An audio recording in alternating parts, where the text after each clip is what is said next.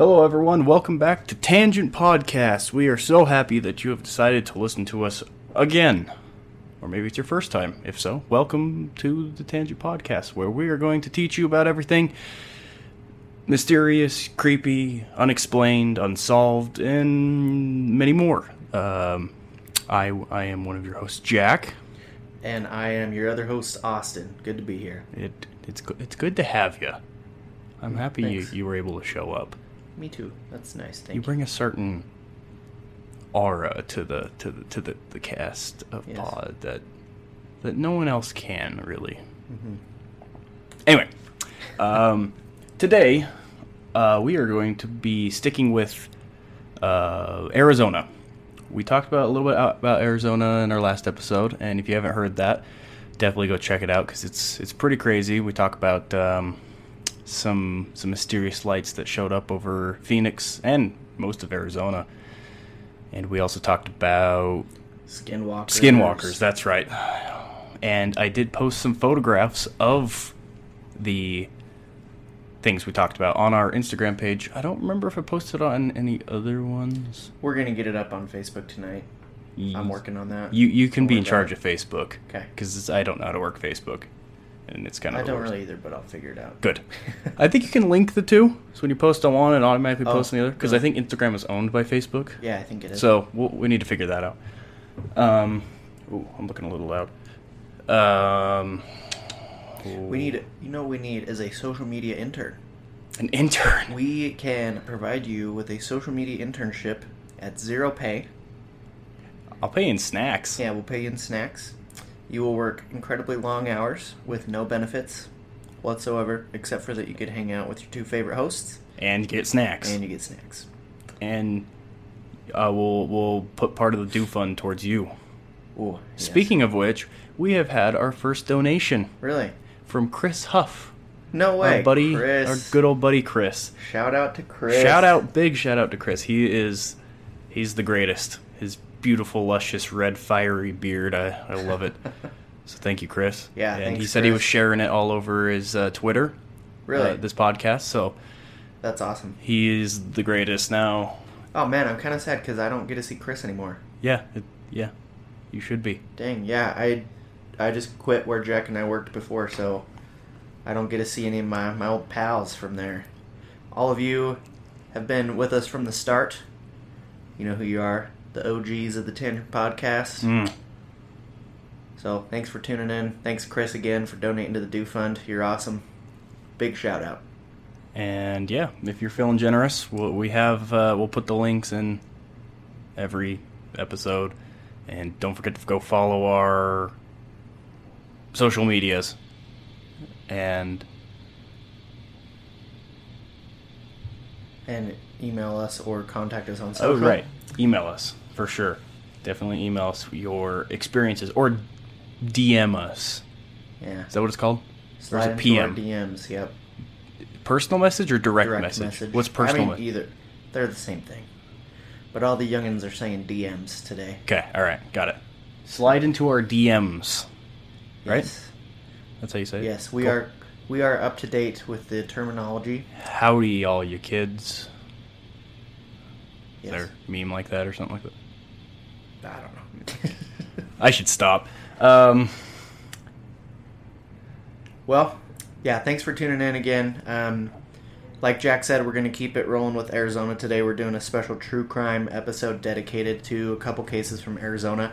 But before we get started on that, I just want to share some quick news from outer space. We love our outer space news. Yeah. Tell me what you got. Space news is awesome. So this is from space.com. Scientists have discovered a second alien planet around the star Beta Pictoris, which is... There's a star called Beta Pictoris that's about 8 times larger than the Sun, and it's about 64 million light years away, which I did not know is considered relatively close. That doesn't sound close at all. I know. So isn't a light year meaning, like, if you're traveling at the speed of light, it would take a year? Yep. So 64 million of those. Isn't the speed of light, like, 1 billion miles? That's not true, but it's very quick. Yes. So to put that in perspective, the size of the universe... Do we know the size of the observable universe, they say. Okay.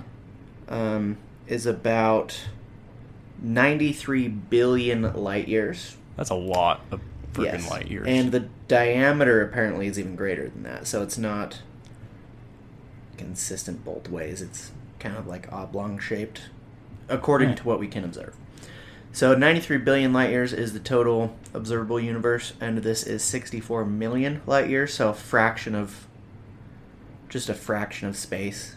Relatively close. Nothing within our lifetime reachable, though. Oh, no way. No way. So we can see this star, Beta Pictoris b. It's basically the sun of this solar system.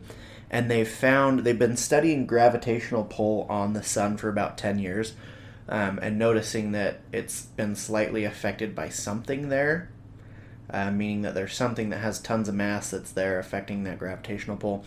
And they finally saw, I don't know how they saw this, but they saw the planet, and it's apparently a huge planet that they are calling, I don't even think they have a name for it yet. Yeah, they got some numbers, letters thing for it, I'm sure. We're going to name it right now. It is Jim. Cool Planet XJ7. I hate that. Okay, fine. Why don't you name it then? Dave. Dave. Okay, we'll call it Dave. Oh, also in space news. So that's it for that one. The main thing with this new planet is that it's also relatively new. This solar system is only about 23 million years old, which is relatively new and young.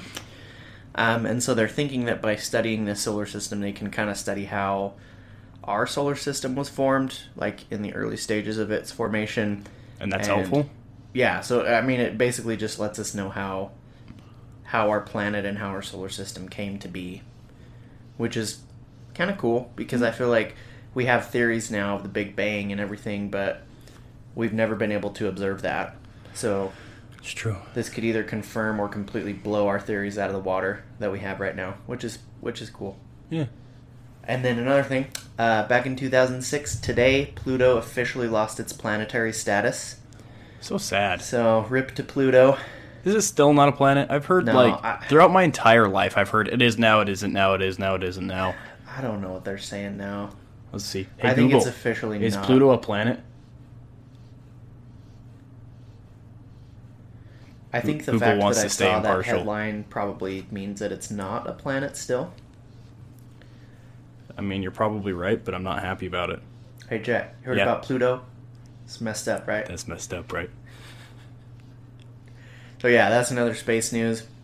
Honestly, yeah, just kind of cool stuff from the universe. We discovered another planet, and it'll give us insight as No, to it's not a planet. Not anymore. Still not a planet. Okay. Pluto. We still love you.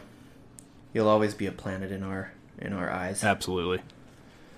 Absolutely. Cool. Well, yeah, that was what I had for space news. Oh, also, if you listened to our last episode, we talked about Mike Hughes, the flat Earth daredevil. Oh, yes. That was attempting to launch himself 5,000 meters into space on a homemade steam-powered rocket.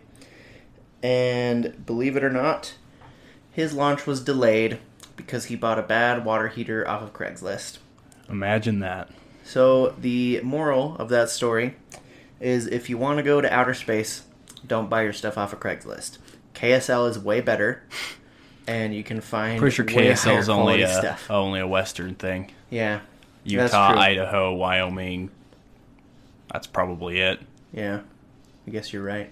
But I'm sure each respective area has its own Yeah. that thing. Facebook Marketplace. Yeah. You could use that one. Better than Craigslist. Don't use Craigslist. Just anything but Craigslist. eBay. Yeah, especially if you want to go to space. Maybe go to NASA's surplus store. Is that a thing? SpaceX. Yeah. Cool. Thanks for that. Yep. Just something I remembered that we haven't talked about, but it happened a while ago. Remember? Did you see that they photographed a black hole? I saw that, yeah. That was interesting. The pictures, I mean, you don't see much in the pictures, but it's... Well, yeah, it's a black hole. There's nothing there. Right. But you could see the light curving around it. And it was super blurry because I'm sure it was super far away. But it was really cool. Yeah. I mean, really, you just see an absence of light. Right. Because that's what a black hole is nothing. Right. Nothing. Nothing. You're right. Right. But yeah, that's cool. That's our space news. That's another thing. I mean, because Einstein's theories of relativity and basically all the scientific theories we have break down around black holes. We have no idea, like, how physics and stuff work there. So by photographing that, maybe that's a start to learning how things work. Yeah, observing that in real life. Next step is throwing you through it. Right. Spaghettification, my friend. Yes. Speaking of black holes, did you see Interstellar? No. You never saw Interstellar? No, I haven't. Dude, it's an amazing movie. Christopher Nolan, my G. Love his movies. He hasn't made a bad movie yet. Not a single one. Anyway, the whole premise is about a black hole. Not the whole premise, but the whole premise, it relates to a giant black hole. And they do a bunch of physics in it and whatnot. And I read online that it's like one of the most accurate physics movies in the world, kind of thing. And they had a world-renowned physicist. His name was Kip Thorne. Yeah. And good name. He actually went to USU. Really? Yeah. No way. Yeah. That's cool. And yeah, he was an executive producer on it, and he did all the physics research for it. And like, apparently the video of the black hole or whatever is apparently like the most accurate representation we have, or something like that. Wow. Anyway, like all of the physics in that movie is 100% correct until he goes into the black hole. Obviously, spoiler. Sure. Right. Sorry. But yeah, it's pretty sweet how they did that and how they made it so real and everything. Like, they used Einstein's relativity. How, like, since they were on a planet that was so close to a black hole, 1 hour on that planet was the equivalent of 7 years back on Earth. So if they were just chilling on that planet for an hour, then back on Earth, everyone would have been 7 years older. Wow. And they would only aged an hour. But it's like 100% true with Einstein's theory of relativity. Right. See, that concept, just like, I understand the concept, but when I think about how it affects people, it blows my mind. It's nuts. Like, actually putting it into practice and seeing it, it's weird to me. But yeah, learning how time and stuff works in the universe, because, I mean, it's a human construct, so it's really not applicable anywhere else in the universe. But you might be hearing some breathing right now. That would be my puppy in the background there. He's trying to sleep. Hey, Thatcher. Yeah, so if you hear some puppy noises, just ignore them.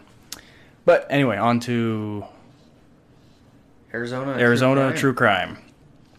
I'll start us off. I am going to talk about a man named Chuck Morgan. Now, Chuck Morgan is a good-looking man.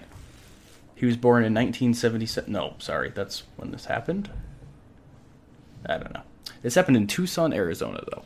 And so what happened is when he was 39 years old, he was a businessman and president of his own escrow company. I think that's stocks and stuff, right? Financial things. Right. So he's probably a pretty smart guy if he's the president of it. He looks like a sharp fella. He does. He really does. And so what happened was that it states that he was a potential witness in a state land fraud case involving a known crime boss. So he might have gotten in with the mafia. Not mafia, but maybe. I don't know. Crime family. Organized crime. Yeah. And on March 22nd of 1977, he left his Tucson, Arizona home to drive his 2 daughters to school, and then he dropped them off, and then he vanished. And for 3 days, no one had saw or heard anything from him. Not his wife, not his family, not the police, anything. He just didn't show up anywhere. Anyway, hold on. Oh, sorry. That was gross. Okay, so 3 days later, he just waltzed back into his house. But not in any good shape, though. He was not in great shape. So let's see, make sure I got all of the facts correct. And this is coming from his wife, who was named Ruth. But she said that he was missing a shoe. He had plastic handcuff around one of his ankles. He had his hands tied together with a zip tie. He could not speak. but wrote down on a piece of paper with a pen. He wrote down that he had been kidnapped and tortured, and then he also wrote that a hallucinogenic drug had been painted on the inner lining of his throat. I don't even know how you do that.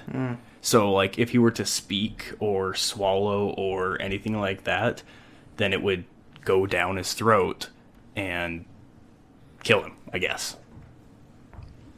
It doesn't say what kind of drug it was. How is painting it on your throat and not ingesting it, though? Because it doesn't get into your stomach? I would imagine if it's painted on your throat.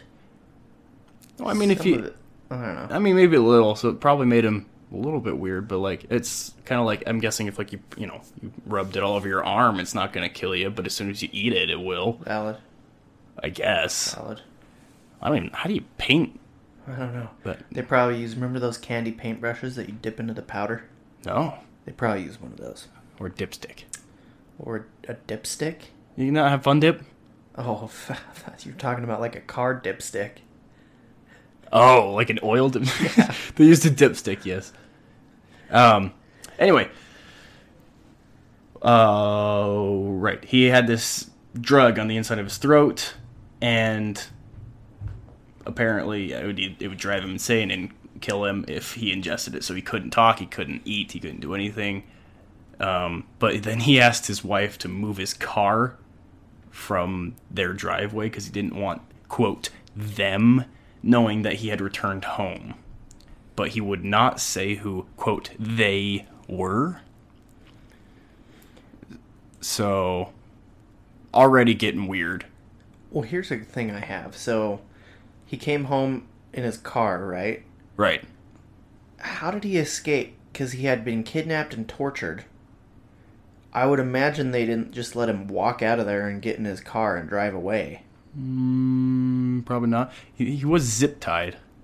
That's true. But how did he drive if he was zip-tied? Yeah, how did he drive? How did he escape? That's like...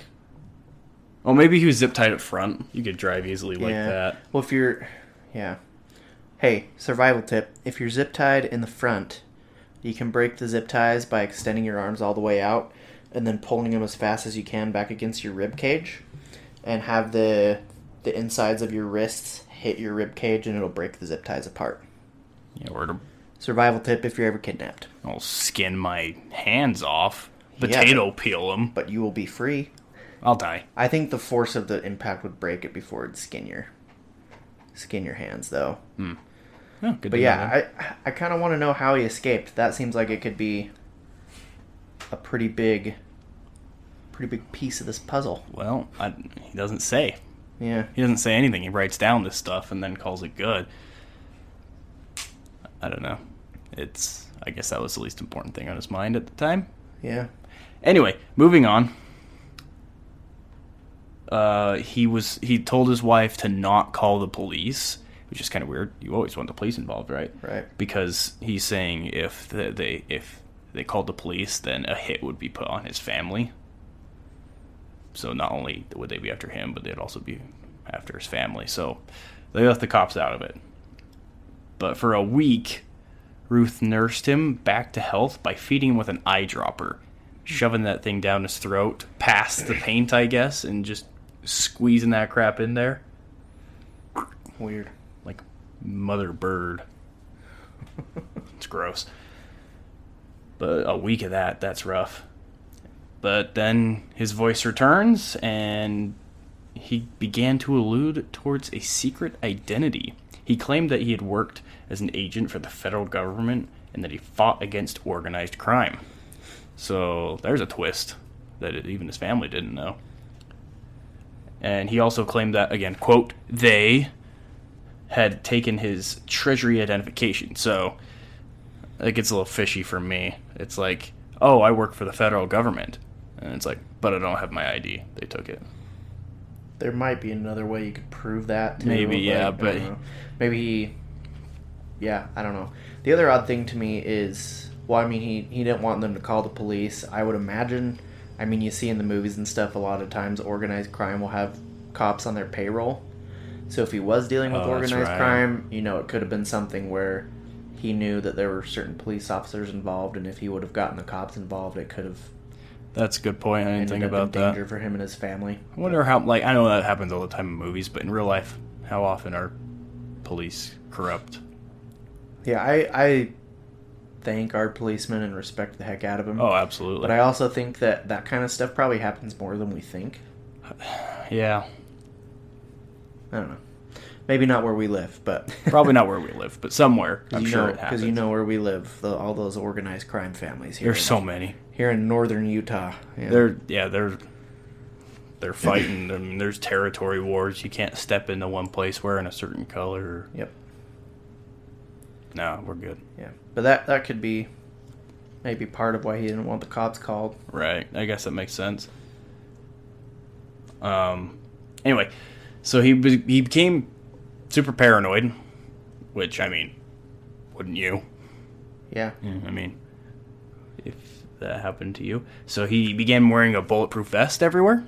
I don't know where you even get a bulletproof vest. But I guess if you worked for the federal government, you probably just get one lickety split. But he could probably also get a new ID. But that's probably least of his concerns at the time.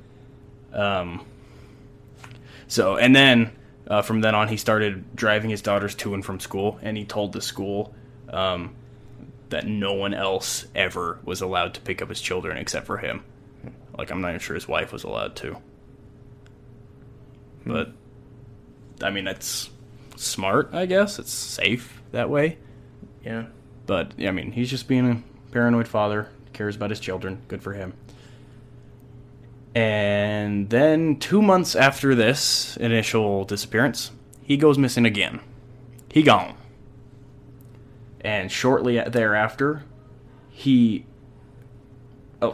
shortly before his second disappearance, he apparently talked with his father and told his father that if anything were to happen to him, there was a letter that he had written that would tell them who was responsible.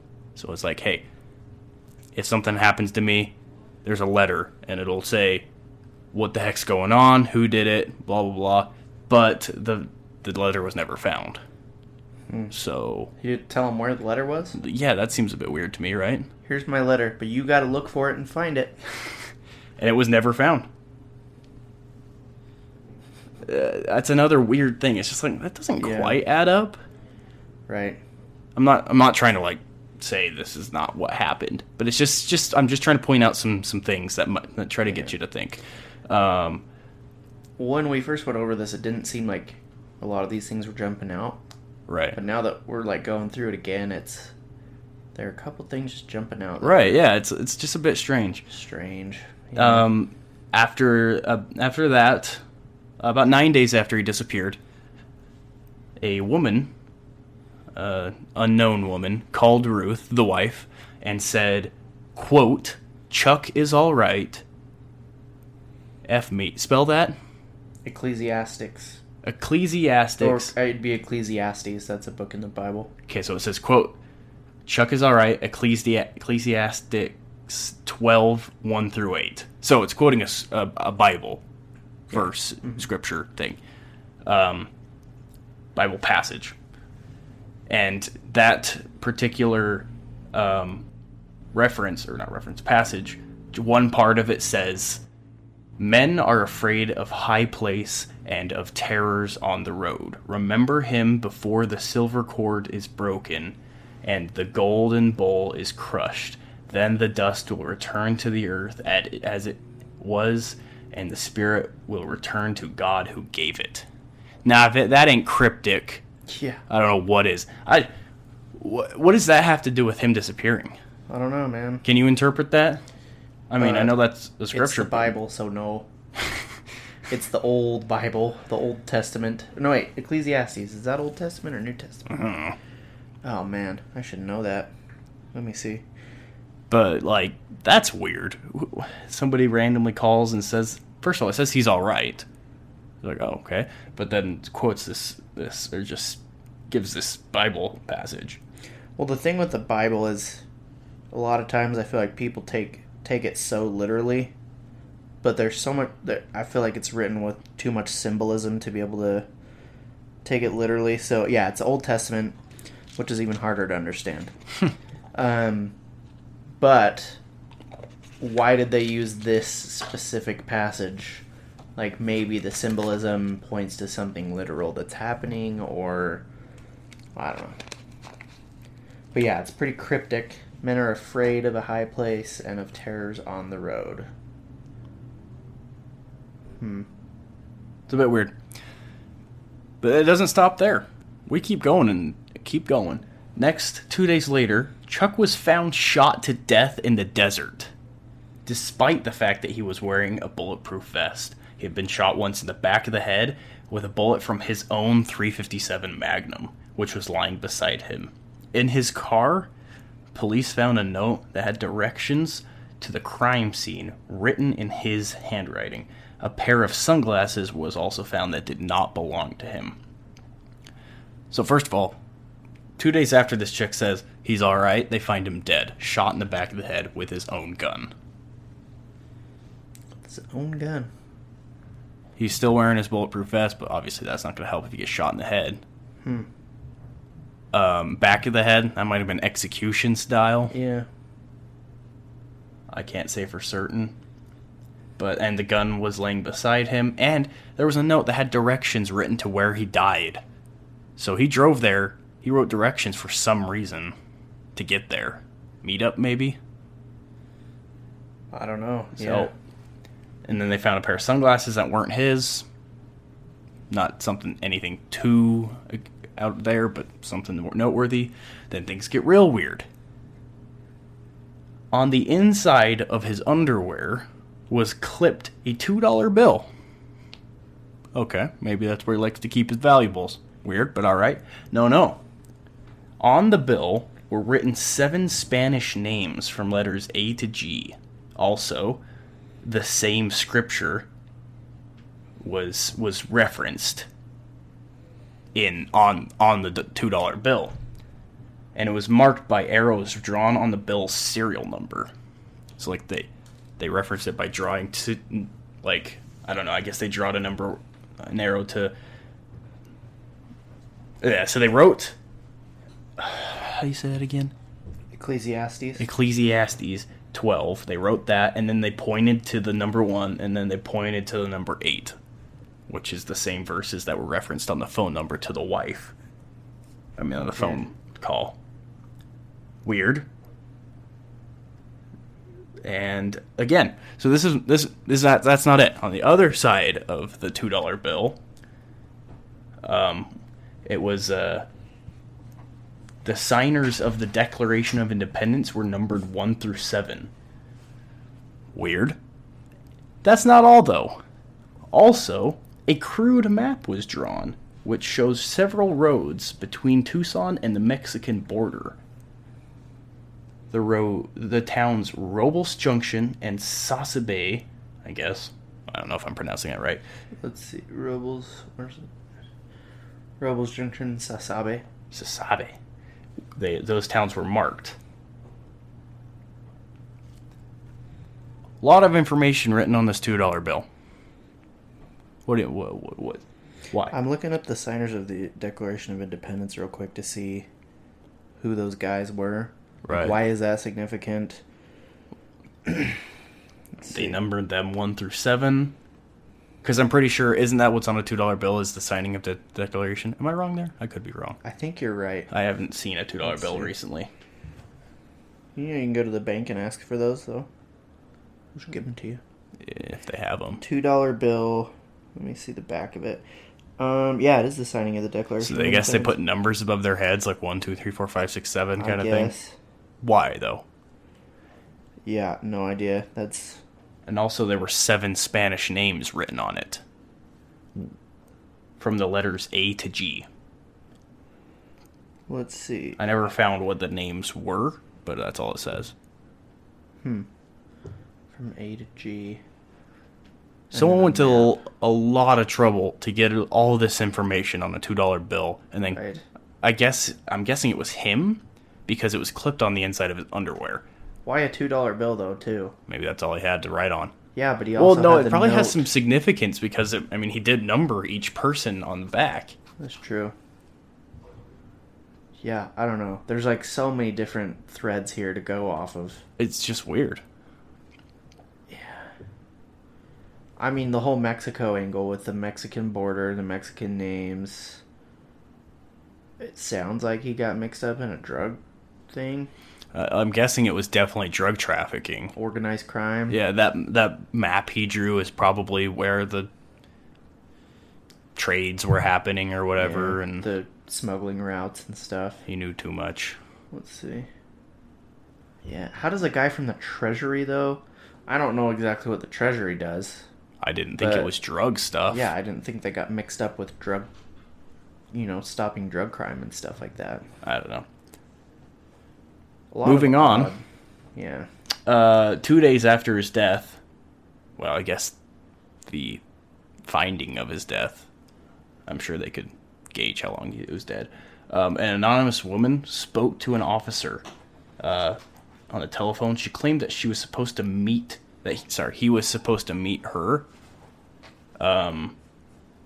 at a local motel shortly before he died, and that she was the same woman that called Ruth and told her that he was all right, and did the Bible reference. So that's kind of weird. She also claimed at the motel, Chuck showed her a briefcase containing several $1,000s in cash. He said that the money would buy him out of a gang contract that had been put on his life. Oh. So apparently there was a contract for his head, and he was going to buy his way out of it. Who knows where he got all that money? Yeah. But, yeah. So get this. This is where it gets nuts. Despite all of that evidence, they ruled it a suicide. Ooh. Yeah, dude.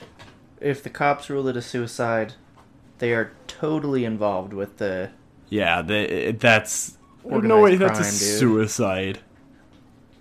Yeah, but like, on what basis? Does it say, like, why they ruled it a suicide? What the reasoning was? Not really. It just says, no, it's a suicide. just We're not going to look into it decided to, anymore.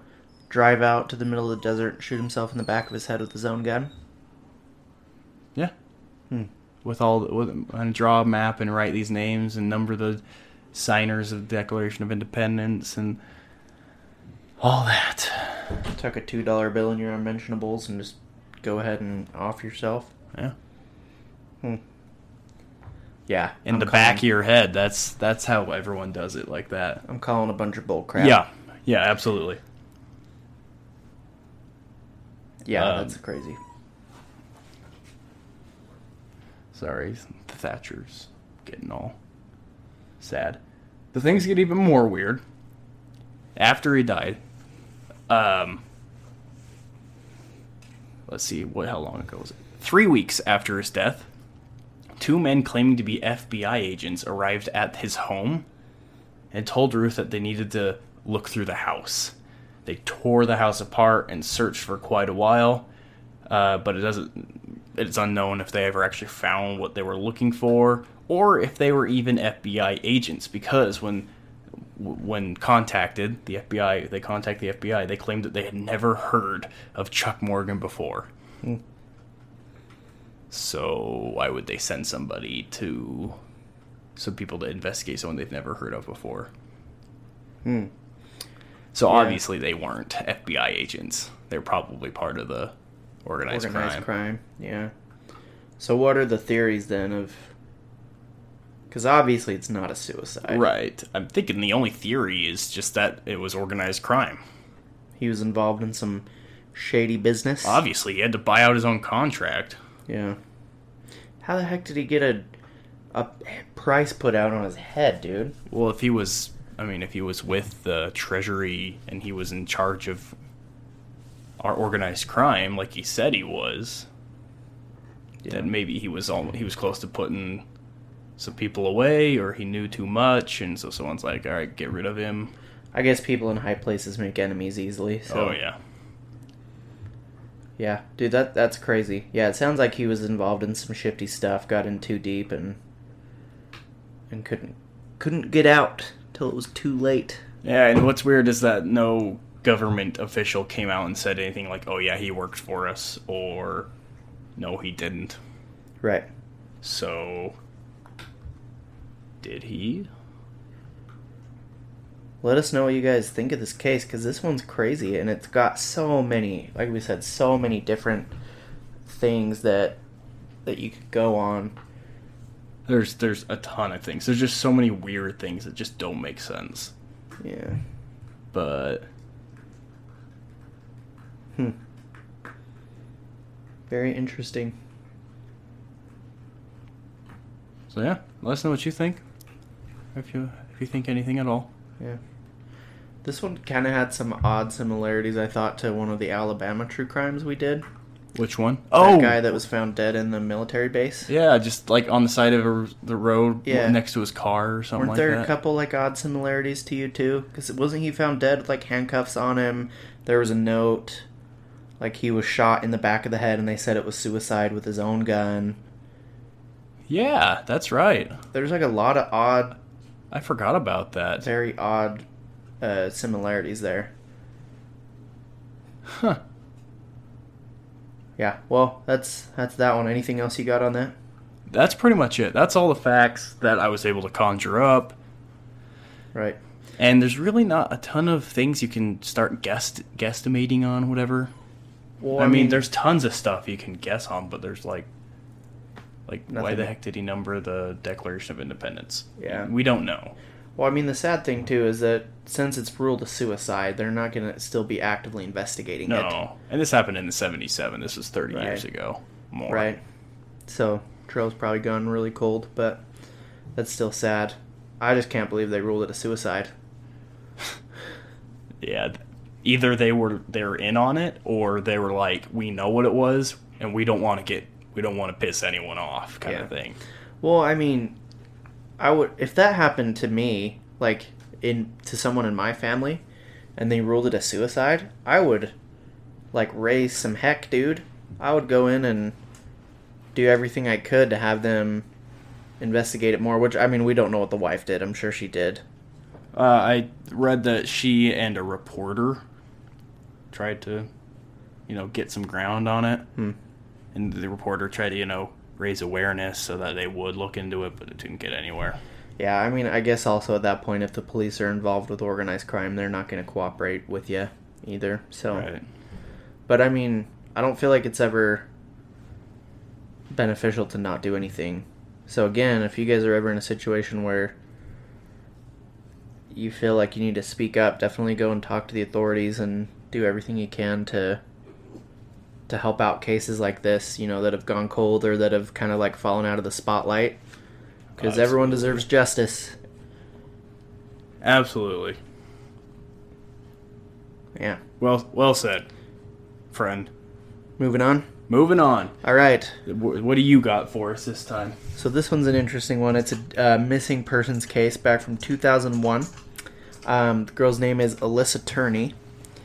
And she was 17 at the time. She was just finishing her junior year of high school. She went missing, I'm pretty sure it was her last day. Yeah, her final day of her junior year. She went to Paradise Valley High School in Phoenix.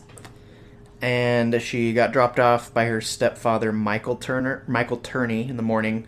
And then I guess that day he picked her up early and they went to lunch. And they had an argument at lunch about her having more freedom. Because I guess Michael was really, really strict with her and he had tons of rules for her. And so she was arguing that she deserved more freedom and that she should be able to go out and party with her friends. And he was saying, no, like, as long as you live under my house, like, you'll live by my rules. You need to check in with me. And so he bought her a cell phone so she could check in and he could call her when he needed to. And so they had that argument at lunch. And so then later that day... So I guess Alyssa left the lunch really angry and she just kind of stormed off. And Michael went up to pick up his younger daughter, Sarah, who's Alyssa's half-sister. So Alyssa and Sarah share the same mother who died of cancer when Alyssa was 11. Wait. Oh, so it's not a stepsister? It's a half-sister? It's a half-sister. Oh. So they have the same mother. But Alyssa's dad I guess they got divorced. So Alyssa's mom and dad got divorced. So then Alyssa's the mom married Michael remarried when Michael. when Alyssa was 3. So then Sarah is the child of Michael and their mother. So they're half sisters. Okay.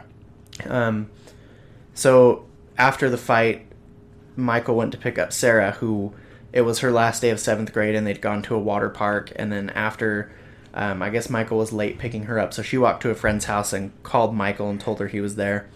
And then while she was there, Sarah started, she was only 12 at the time, but she was smoking cigarettes with her friends. Sheesh. Yeah. What year was this again? It was 2001. 2001 is when this happened. Got it. So she was out smoking with her friends, and that was like the one rule that Michael had with his daughters, was they weren't supposed to smoke because their mom died of lung cancer from smoking. So that was like a big no-no. And Sarah said that when Michael came and picked her up, she didn't notice anything odd, but she said looking back, Michael didn't mention anything about her smoking, and she probably smelled like cigarette smoke like crazy because she'd just been smoking like 5 minutes moments before. earlier. Right, so he probably definitely noticed. But he still didn't say anything, even though it was a big rule. Right, he didn't say anything, and it didn't strike her as odd until later that she remembered. I mean, she was only 12 at the time. Right. But that's like one of the things she remembers, is that he never said anything about it, and that's what was odd to her. And so she thinks he was just preoccupied with something else. And she did say she remembers him being really frustrated that he couldn't get a hold of Alyssa. He kept trying to call her, and she just wasn't answering. So she was missing that whole day, and they ended up going home. So Michael and Sarah went home, and they found Alyssa's room. So she had left this note, and the note said, Sarah, you wanted me gone, now you have it. And so the rest of her room was... let's see here. Yeah, so her room was pretty messed up. Like, her backpack was on the floor. Everything was kind of, like, strewn about. And that was pretty uncharacteristic for her, because she was pretty tidy and neat. So that was weird. And then her cell phone was on her dresser as well. So she didn't have it on her. It was left in her room. But then there's this note claiming that she left, and that's what Sarah wanted. And then she also mentioned that she took $300 from her dad, Michael, and that she went to California. And so... Michael goes and files a missing persons report, and they say, oh no, she's just a runaway. Like, we can't investigate it yet because she's just considered a runaway. Right. Because teenagers do that. Right. Right. But the note also, like, didn't mention anything about the fight with her dad. It just mentioned that Sarah wanted her gone, And which did is odd. Sarah want her gone? I see, that's something I couldn't find out because Sarah loved her. Like, Sarah looked up to her, and, I mean, Sarah was 12 at the time, so... she was kind of going through her own teenage stuff, and she, at the time, when Alyssa disappeared, she just thought, oh, like, Alyssa does this all the time. She always threatens she's going to run away, like, she'll come back. But Okay. I don't think they had any beef.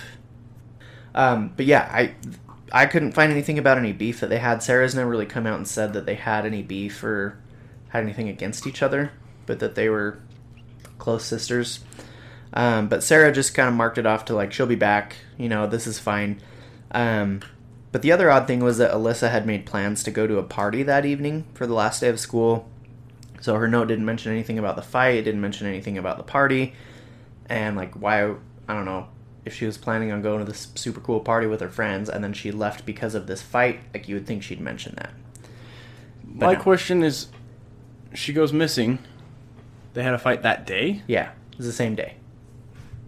Who figured out that they had to fight? Did the dad tell everyone? I'm sure the dad told. Okay. Yeah, I'm sure he told. He said, because- oh, we had a fight? Yeah. Okay. Right. And so the police didn't really investigate. Obviously, they think it's just a runaway case. Alyssa's threatened it before. She's 17. She's kind of a rebellious teenager. Her dad has all these rules, so they see it as like, well, obviously she's just rebelling and she's just acting out. So we're not going to do it yet. We're not going to investigate it.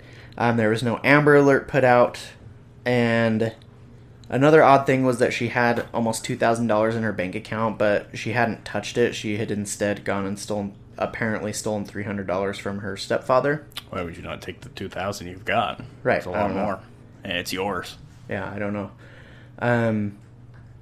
Maybe she just needed some liquid cash real fast. I have no idea. Did they have ATMs in 2001? I'm sure they did. I'm sure they did. I'm sure they had debit cards. They did, because in Home Alone, he uses a credit card at the Plaza Hotel. You're right, And he they did. have to, like, swipe it in this machine that copies all the data, and then later go and, like, give that to the bank. Yeah, like it, like, kind of like prints it onto a piece of paper and it imprints it. Yep. Yeah, it, like, copies it on there. So, yeah, attorney tried to file the missing persons report. They said no. And then he just went crazy and started making, like, tons of flyers and putting them everywhere around town. And he just basically thought the police didn't care, so took things into his own hands. Anytime he'd go to the store or pharmacy or anywhere, he'd tell anyone he could about Alyssa. But he just, like, completely stopped working with the police because, in his words, they were lazy and they weren't helping him. So it kind of seems like he was, I don't know, he was trying to put the word out there, but not through any, like, official channels that she was missing, you know? Mm-hmm. So yeah, then Sarah says, with hindsight, he made a fuss with everyone other than with the police, which is odd. It is odd. I don't That's know. probably who you want to make a fuss with the most. Right. So then about a week after Alyssa went missing, Michael Turney received a call from what he said was a California number. And then he told reporters that the conversation was, like, kind of scrambled, and the voice on the other line said, or he said, "Is this you, Alyssa?" And then the voice, he said he could realize it was her, and she said, let's see, "Leave me alone." I guess she cussed and then said, "Leave me alone." I don't get why she would call him if she's just going to say, "Leave me alone." I don't know. Like, it's kind of odd for her to call him and then not say anything other than, "Leave me alone." That would only kindle fire kind of thing. Like, Right. if I was looking for someone and then you called me, no matter what you said, that'll make me like, okay, I know she's alive and okay, Right. so I'm going to search even Gonna find harder her. kind of thing. But, like, if you do want him to leave him alone, why call him and talk to him in the first place? You know? So it doesn't make a ton of sense, but, I mean, she's a teenager, so maybe it did happen. Right. But this is all on the father's word, right? Right. It's all in his word. So then the phone went dead, and Sarah, like, after this happened, Sarah said, like, she didn't really care about the case anymore. Like, she was dealing with her own stuff. She was a teenager, like, starting to experiment with drugs and alcohol at 12, by the way, which is crazy young. Don't do drugs. And she said she just kind of, like, really got sick of it, like her sister's case, because she just chalked it up to her sister ran away and, like, she's fine. But, like, let's stop. How long has she been gone at this point? Just over a week. Okay. So then as time went on throughout the summer, she's feeling this, like, I'm just sick of this, like, she's just ran away, like, she's gonna come back, it's fine, you know, just, like, shut up about it. So then, fast forward to 5 years later, in 2006, there was a serial killer named Thomas Albert Heimer, and his nickname was Psycho. And he was in a Florida prison, and he told a prison guard, or he handed a prison guard a picture of Alyssa and said that he had murdered her. And he said, "I killed her, and I'm going to make you famous," to the guard. And so this guy had been arrested a few months after Alyssa's disappearance, so he'd been in prison about 5 years. He was arrested in Gray, Georgia, and he got arrested because he was driving the car of a video store employee named Sandra Goodman, and she had been found the day before stabbed and, like, basically dismembered in a hotel room. Ooh. And wedged under the bed. Oh, wedged, huh? Yeah.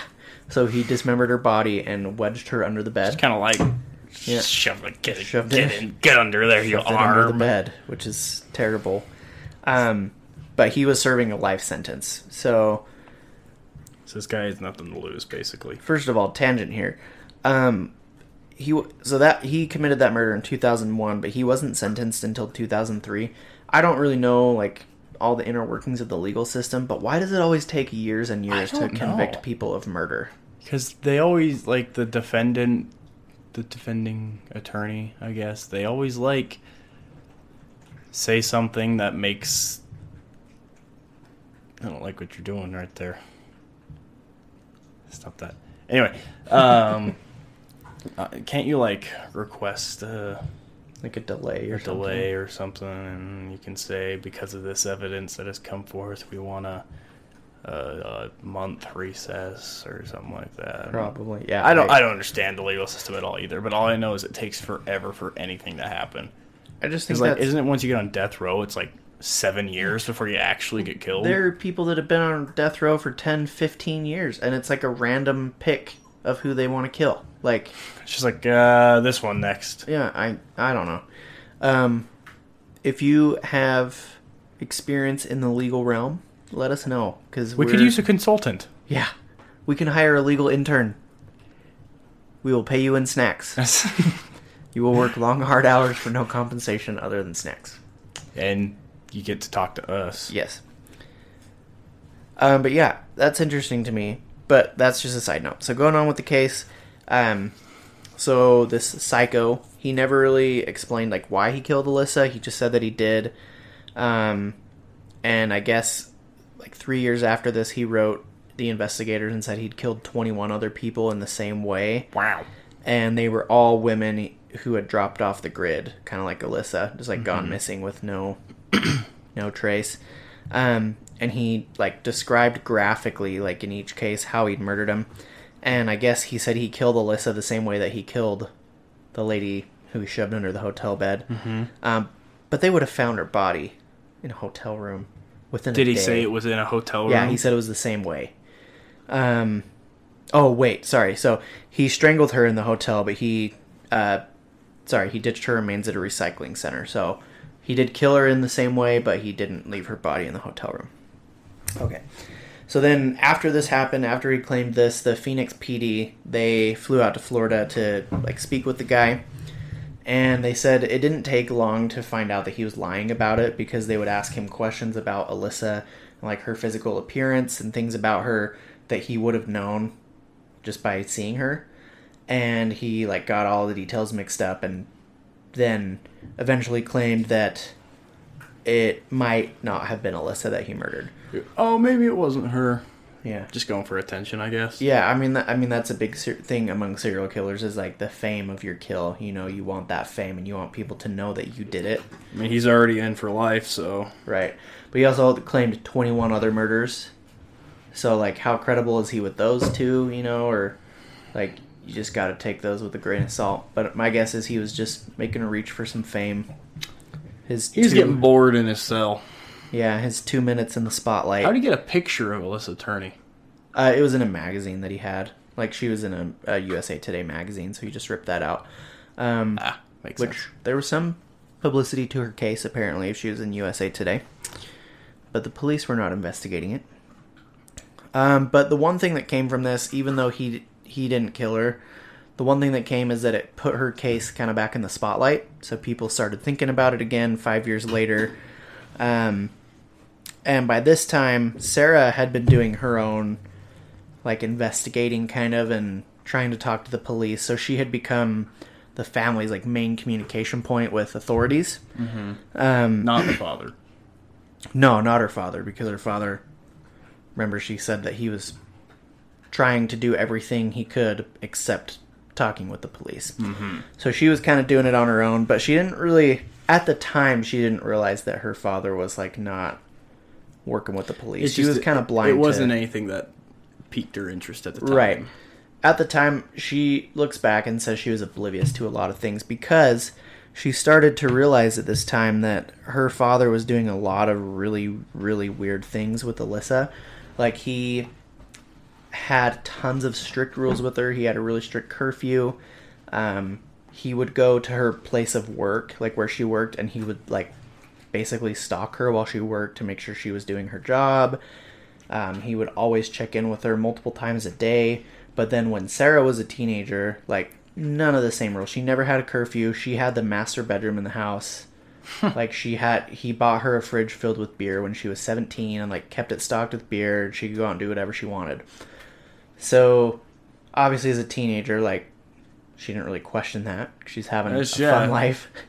But looking back, she started to realize all these things that Michael did to and with Alyssa. And she found out that he had surveillance cameras hidden in her room and around the house. So he would, like, videotape her making out with her boyfriend, or he would videotape her in her bedroom, you know, doing whatever.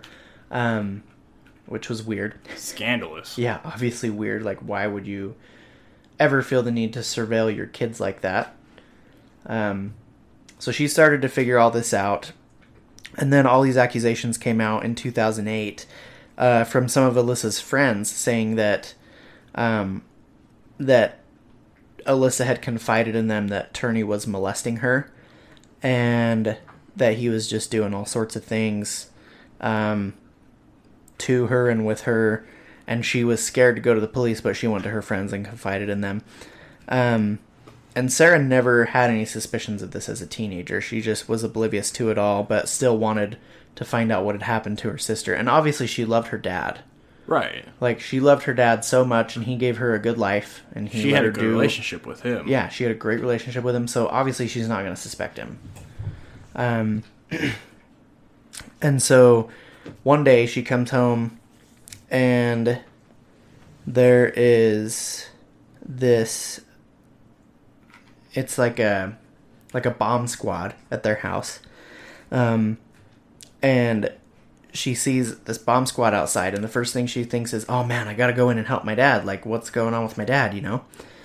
And the police had uncovered more than 28 pipe bombs and all these other, like, explosive weapons, and then 19 fully loaded high caliber assault rifles. So he had basically his own arsenal in there. And then he had 2 handmade silencers, and then he had a van that was completely filled with gasoline. Wow. And this van had always been parked out in front of their house, and Sarah said that when she was a teenager, her friends would, like, go and hang out in the van and, like, smoke cigarettes and stuff. So it had been filled recently with the gas. And so they had apprehended Turney when he was collecting his mail.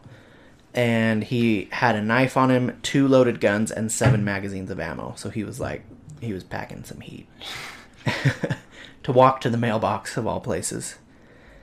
So when they went inside his house, they found a safe, and there was a 98-page manifesto in there called Diary of a Madman Martyr, which he wrote himself, and it talked about, like, why he had all these weapons and why he was so well armed. And he had made tons of copies of these, and he had addressed them to, like, all the main media outlets throughout the country, like all the big news outlets and like magazines and stuff, but he hadn't sent any of them out. And so then it starts to come out that in the 80s, Turney was an electrical worker for a union, and he was, like, trying to lobby for better working conditions, and he was, like, considered like a whistleblower in the union, and I guess he was injured at work, and then since he was trying to lobby for these better conditions, the union was, like, had a grudge against him. And so then Michael started to claim that the union, because they had this grudge on him, had kidnapped and murdered Alyssa. So now he's trying to pin all this on the union. And he wrote this manifesto because he said he was going to drive this van to the union with all these explosives and gas and all these guns. And he was going to drive it into the union hall and then shoot. He was going to basically blow the van up, shoot any survivors, and then kill himself. So he's so convinced, or I guess, quote-unquote, convinced that the union killed his daughter, that he's going to go blow him up and kill himself. And kill himself afterwards. Which, crazy, because before this, no one had ever suspected him of odd behavior at all. Like, before all this started to come out, everyone said, like, oh, he's the nicest man. Like, he would always help you buy gas if you ran out of gas, or he'd give you a ride anywhere you needed to. He'd give you a meal. Like, he'd give you the shirt off his back, you know. Just like a really well-respected man in the area. So all this was just a complete shock, and especially to Sarah, because she loved her dad and never knew any of this. And it took her a while to, like, understand the significance of it all and why he wanted to kill himself and blow up the union. But then she started to remember all these things from the past 6 years about how Turney would constantly travel to California to claim that he was, like, looking for Alyssa, and just all this stuff started to come out. So when the police raided his house after they seized all the weapons, they found all these contracts that he had made with Alyssa stating, like, you have this curfew, you can't do this in the house, you can't do that, and he made her sign them. And he even made her sign one that said that he had never molested her and that she couldn't disclose that. So obviously, he was probably molesting her. Yeah, if that isn't... why would you put that down on paper? Right, I have no idea. But then another thing came out where one of Alyssa's cousins, so the nephew of Turney, he claims that in the late 90s he went to Turney's house and because he lived there for a little bit. So he went home and watched this. He found a homemade cassette that was called Dr. Dolittle, so he put it in expecting Dr. Dolittle. Great movie. Great movie. Yeah, quality film. But he found that it was a video of a woman lying on a sofa and she had nothing but shorts on and there was a newspaper on her face. And he said that like he was totally convinced at that time that it was Alyssa. And then there was another woman in the room and her face was also covered with newspaper. And Turney was in the frame as well and he was just watching silently. And so at that time David like packed things up and moved out and realized that Turney was probably involved with the disappearance in some way. Yeah. And of course Turney's going to deny all this, saying like, oh, David, he's like a drunk. He's just a young drunk guy. Like he's crazy. You know, like I never did that. The tape doesn't exist. Did those tapes ever get found? Oh, they did. They did. There were hundreds of them. Hundreds? Yes. He had surveillance cameras like indoors, outdoors, and everything was always seemed to be focused on Alyssa. And so there were hundreds of these. So he'd been doing this for years and years and years. And also he was recording all the phone calls coming in and out of the house as well. So he had all that on file. And so during this time, the police find all this stuff, and they found it really suspicious that he had all this footage and like hundreds of films and stuff, but there was no footage of the day that Alyssa went missing. So the cameras mysteriously did not record that day. They have so much stuff, but on that day, nothing. Nothing.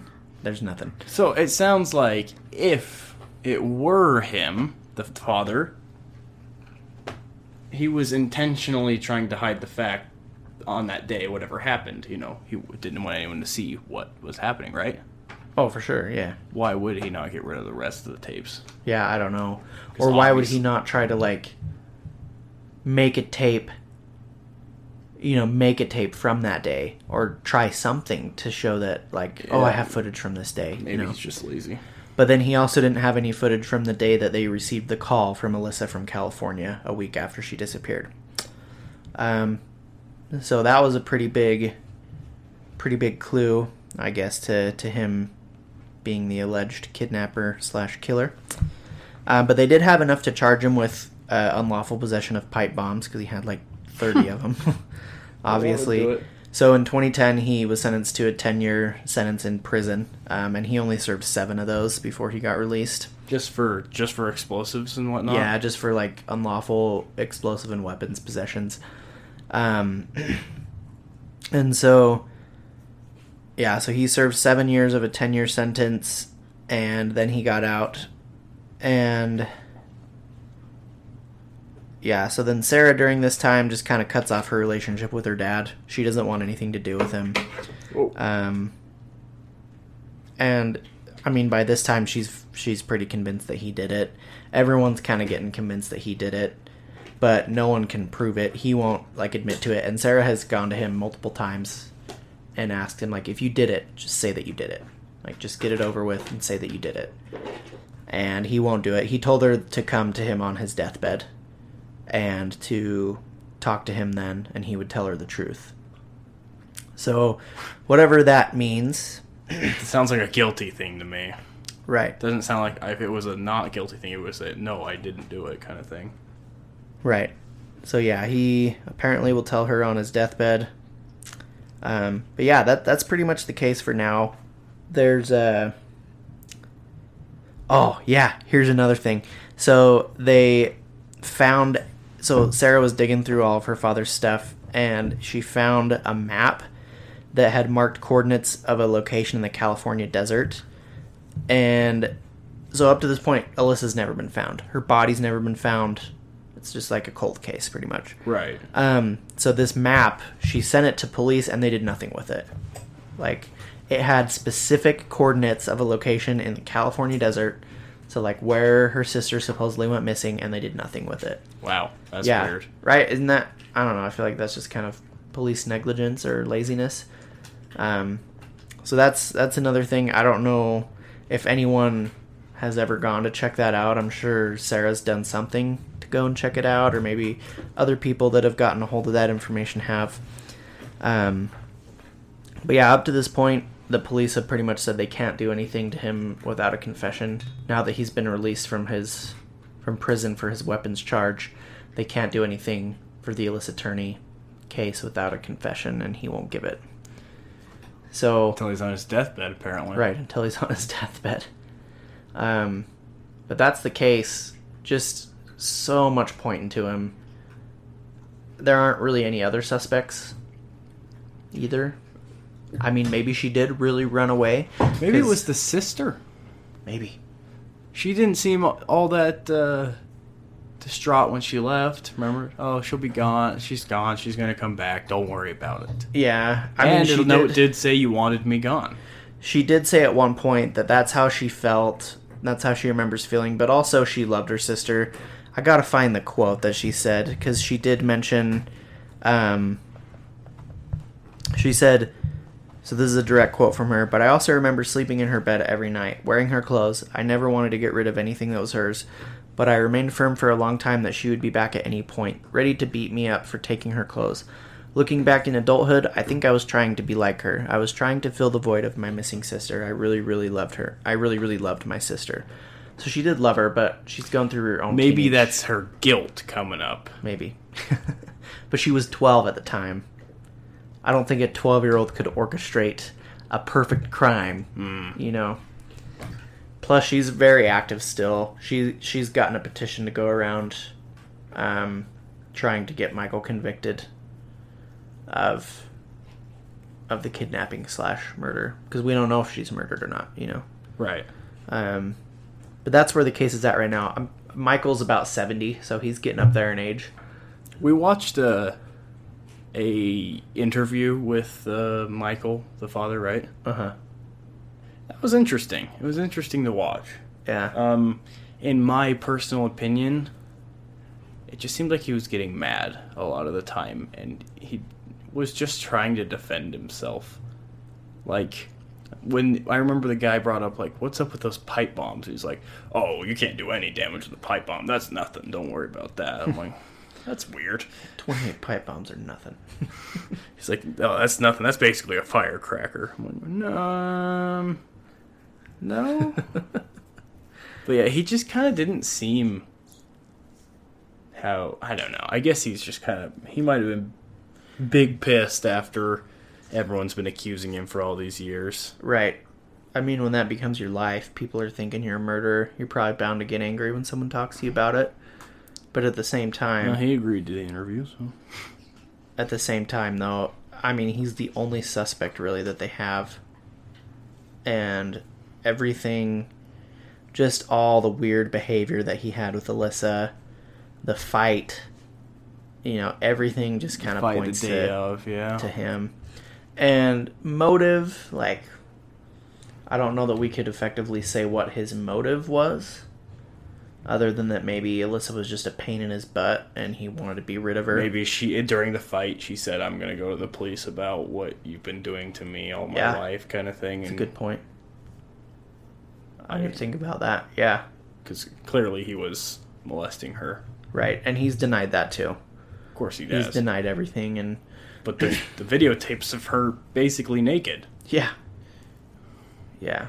So, in my personal opinion, I definitely think he did it. There's just too much that shows otherwise, like, that doesn't show otherwise. There's too much that points to him, in my opinion. And obviously it sucks that they can't convict or prove without a confession. There's still no evidence. Maybe if someone followed that map, I don't know what they would find. Yeah, what they would find. And if anything. But I'm interested It's to weird know if that the anyone's police ever didn't done even- it, you know? Why didn't the police even look at that? Right. I feel like, it's a couple hour drive? What's the harm? Or pass it to the California authorities and say, here's this clue we got of this case. Can you go check it out? You Yeah, know? seriously. But I bet, though, there's got to be someone that's gotten the information of the coordinates or something and gone there themselves. I would think, with all the publicity that the case has gotten over the years. Mm-hmm. You know, there's got to be someone that's tried that to help out. I'm sure Sarah's tried something with it, and I'd be interested to see what the results were if anyone's done that. But if not, yeah, it just seems like complete negligence. I mean, I feel like as police, you would want to turn over every single rock that you could and follow any, like, legitimate, viable lead. That seems like the most viable, like one of the most ones. Like, hey, I found coordinates to a desert. Yeah, in California, where she supposedly went missing. Yeah, from her father, who was like the number one suspect. So, it's a crazy case. It's still unsolved. In my opinion, it's basically solved. But let us know what you guys think. If you have any other details on the case, you know, let us know. Also, just speaking of this, never be afraid to go to authorities if something's happening in your life or somebody else's life that isn't good. You know, never be afraid to go to the police and get help. Just always be sure that you're doing everything you can to protect yourself and protect others as well. Absolutely. Yeah, no. Never be afraid to go to the police if something is happening to you or someone you know and they need help. Make sure they get it. Right. So that's it for the Alyssa Turney case. If you know anything more that we missed or maybe got wrong on either of these cases, let us know. We'll definitely bring it up again, and in the next episode we'll make sure that we get that fixed. And let us know if there's any specific cases or paranormal things or anything that you want us to talk about. We'll definitely research it and see what we can find and get it known to all the other listeners of the old Tangent podcast. On that note, share with your friends. Yep. Let's And donate to the Do Fund. donate to the Do Fund. Check us out on social. Actually, today we're drinking Rhino Rush. Rhino Rush. So that was weird. I prefer Dew. It was but pretty weird, yeah. You can just never go wrong with a classic You Dew. really can't. You got so many solid flavors too. So many. Yeah, no. I don't think I dislike any of them, if I'm being honest. Dude, I learned there's a new flavor I've never tried. Huh? It is the KFC exclusive flavor Oh. called Sweet Lightning. And it is a Sweet. peach Mountain Dew, Ooh. which sounds kind of funky, but I want to try it. I hope it tastes like Peachios or Peach Rings. Oh, Peachios. Yeah. That would be awesome. Have you ever had the Yeah. one at Sam's Club? No. They have an exclusive one at Sam's Club. Oh, it's called like Blue Typhoon. Blue or Typhoon. something like Yeah, that. that's pretty good. It tastes like a Slurpee. That's Yeah, basically it. It's just it's good. sugar. It tastes like blue sugar. Well, that's what all Mountain Dew is sugar and caffeine and carbonated water. Yep. Yeah, so donate to the Do Fund.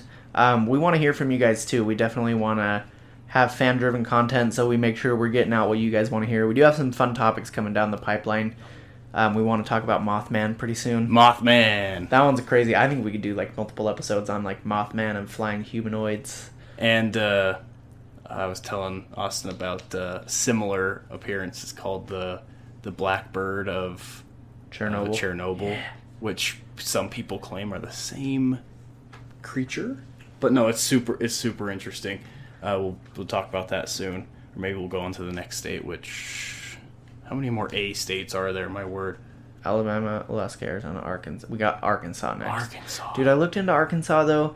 There aren't...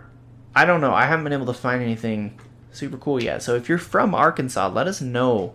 Because the local legends from the locals are always the best. Oh, yeah. Yeah, absolutely. There was a cool UFO sighting on a military base. We'll go over there. That was like a huge huge reported UFO sighting. So that one will be fun. But let us know from Arkansas. We need some ideas of legends there. Yeah, let us know soon. We'll look into it. For sure.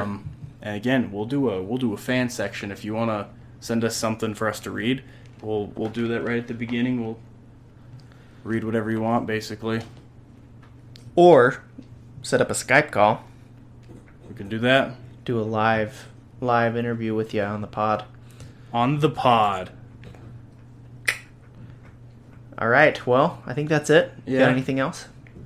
I got a dad joke to end us Oh, out. let's hear it. All right, let me make sure I get you a good one. I thought you had one at the ready, man. I got one right here. Ready? Okay. This isn't really it's not like a answer joke. It's just a sentence. I finally cut ties with someone who was dragging me down. Mountain climbing with a friend is hard. You get it? I do. It's a little morbid. Oh my gosh. Here's one. Today, my son asked, "Can I have a bookmark?" And I burst into tears. 11 years old, and he still doesn't know my name is Brian. Get it? Bookmark. Bookmark. Ah. All right. Let me redeem myself. As I handed my dad his 50th birthday card, he looked at me with tears in his eyes and said, "You know, one card would have been enough." I love that one. My dad actually tells me that on my birthday, or on his birthday, like every year. He tells that joke all the time. That's a good one. Here's another one. How do you make holy water? I don't know. Boil the hell out of it. Send us your dad jokes, too. We love dad jokes. Oh, yeah, absolutely. Fun facts, space news, Yep. tech news, Tech news. dad jokes. Give us all of it. Yep. All right. Well, this is Jack and Austin peacing out. Thanks for tuning in. Sorry, what?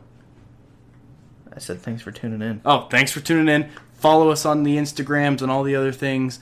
Send us your stuff and share with your friends, please. And thank you for listening. We really appreciate all of our listeners very much. You guys are the best, and we will catch you in the next one.